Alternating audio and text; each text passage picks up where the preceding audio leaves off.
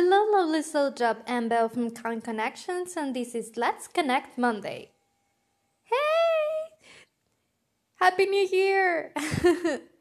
And yes, with all of this excitement, there's two things that happen.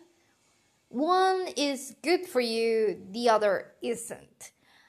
The first is that we all get very excited and we want to make changes. We want to grow, we want to have new goals, experience new things, and that's amazing. That all that jazz is perfect.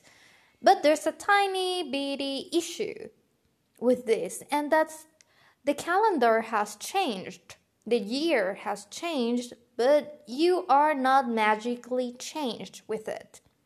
People expect that they're suddenly going to be a new person, new year, new person, new life, new habits, new everything, and that's not really how life works.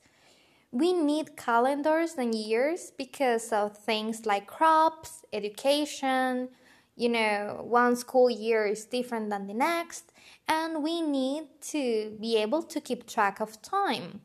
But our bodies, mind, and our souls don't change with a calendar. You're not magically someone else just because, the year has changed. So take a deep breath and take advantage of this excitement.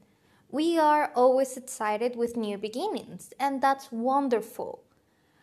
The winter has ended, or it's sort of ending, and then spring comes, and that's exciting, that's beautiful, new life, rebirth.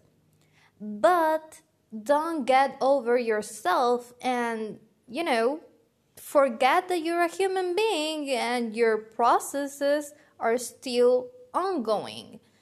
It's a slow process. There are no magical changes. Magical changes are actually very, very, very slow.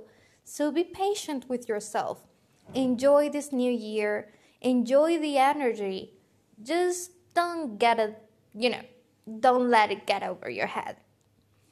I wish all the best for you. I'm super grateful for everything I learned last year, and I am super ready to learn way more this year.